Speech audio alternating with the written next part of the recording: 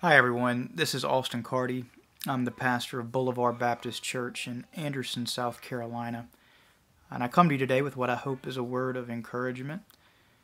In the last 24 hours, I have been on several different Zoom conference calls for several very different reasons. I just recently got off of one that was for my daughters and their respective dance classes.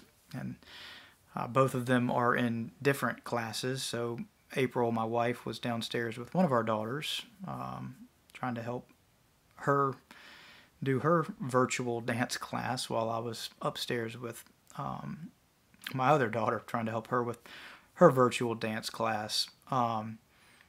Yesterday, I was on a call with a cohort that I'm in for a school program. Earlier today, I was on a call with our staff at my church. And then I've been on various other church related conference calls as well.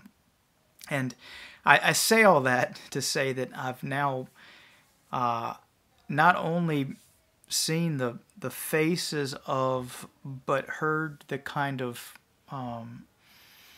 exhausted inflections of lots of different folks who are all juggling lots of different things in this new paradigm that we're all living in. And I mention that because I want to flag something that I've been saying and that I know lots of other ministers have been saying, and certainly not just ministers, just humanitarians of all different kinds who've been trying to help us find the kind of beauty in the ugliness and the meaning in the chaos. And that's that here are opportunities for us to attend to things in our lives that really matter, things that we don't often get to attend to. And that is absolutely true. I will keep saying that. Many of these daily words of encouragement will continue to try to draw our attention back to this fact because it's real. We really do have an opportunity here to be present to our loved ones and our families in a way that we aren't always. We have an opportunity to attend to our own passions and hobbies, to just stop and take a look at the beauty of the world around us. All of these things are true. But what I want to flag today is that we don't want that to be too simplistic. We don't want to feel the pressure now of trying to squeeze nothing but bliss and joy out of these simple gifts and blessings that we have. And the reason that has any bearing on the conversations and the folks that I referenced earlier from these Zoom calls is that I think that unless we take care to give ourselves the permission to say, yes, these are wonderful blessings we have and we're grateful for them, but we're also exhausted, that there's some suffering involved in this, and to give ourselves the grace of naming that, and to name that these things are not mutually exclusive, that we can love this added time with family and love the kind of slow pace that we're moving at, being kind of stuck at home and in these more limited lives that we're living, that this can be true while at the same time it can be really, really stressful and anxiety inducing.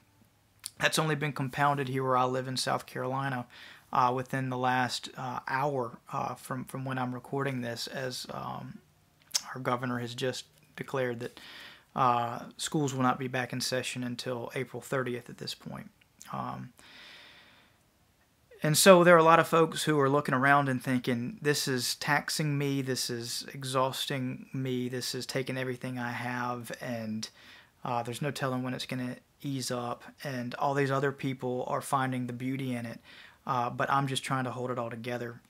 I think we need to acknowledge that all of us are just trying to hold it all together, that nobody has this thing completely figured out yet, and that it's okay to not feel bliss and joy in every single moment. That naming that does not run counter to the fact that nonetheless we're grateful for these blessings that we have. And I was thinking about two things. One is about something that the philosopher Soren Kierkegaard wrote in a book. I think it was in his book Either Or. It might have been in a book called Philosophical Fragments. So it doesn't matter. That's completely irrelevant. But he talks about these different gradations in the way we view life. And he talks about first the character, the prototype he calls the aesthete.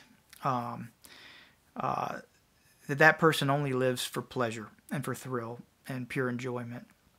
And that sometimes for people who are aesthetes, they then find themselves being beckoned to lives that actually have obligation and routine and that seem mundane and that seem all the things that they would have found boring and constrictive before, but they jump into that and they find themselves, he says, quote, surprised by joy. That the difficulty of the routines, the stress of the obligation, the pressure of the commitment, that when you keep giving yourself to it over and over and over again, the sum total of that which is being built becomes qualitatively so much greater than the cheap fleeting thrills that are experienced in the life of the aesthete. And I mention that because I think that's a helpful window into thinking about what's going on right now and how we can be both really grateful for the opportunities to attend to the small and simple blessings of our lives, and yet also be completely overwhelmed and exhausted by them at the same time. They don't always have to be thrilling and blissful. What happens is when we keep attending to them, the sum total of what we're building becomes something so much richer and greater than just being out attending to our usual daily wants and desires. And that also has me then thinking about something that the Apostle Paul writes in the 5th chapter of the book of Romans. Something that I think is often misinterpreted.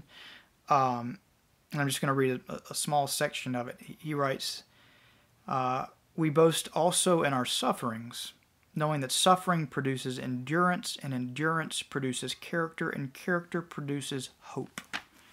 When I say that I think that's often misinterpreted, I think oftentimes people read that as saying, of Paul saying that God gives us sufferings so as to build in us this capacity for hope. I think that's a misreading of that. I think suffering is just endemic to what it means to be alive and to be human.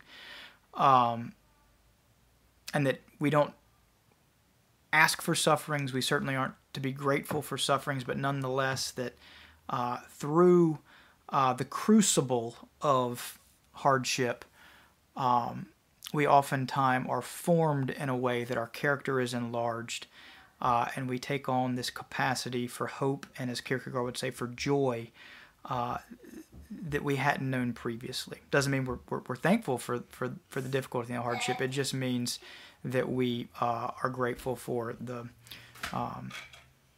kind of growth that it occasions. Right now, my daughter, as you can see, is coming in.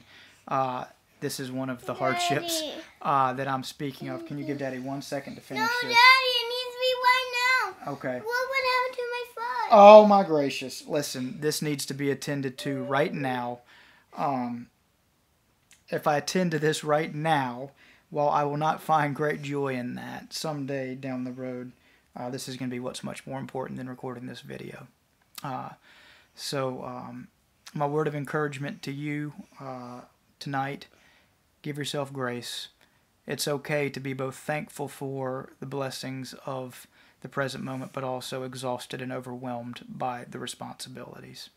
Those two things are not mutually exclusive. Be blessed. Have a wonderful night, and I will talk to you tomorrow. Amen.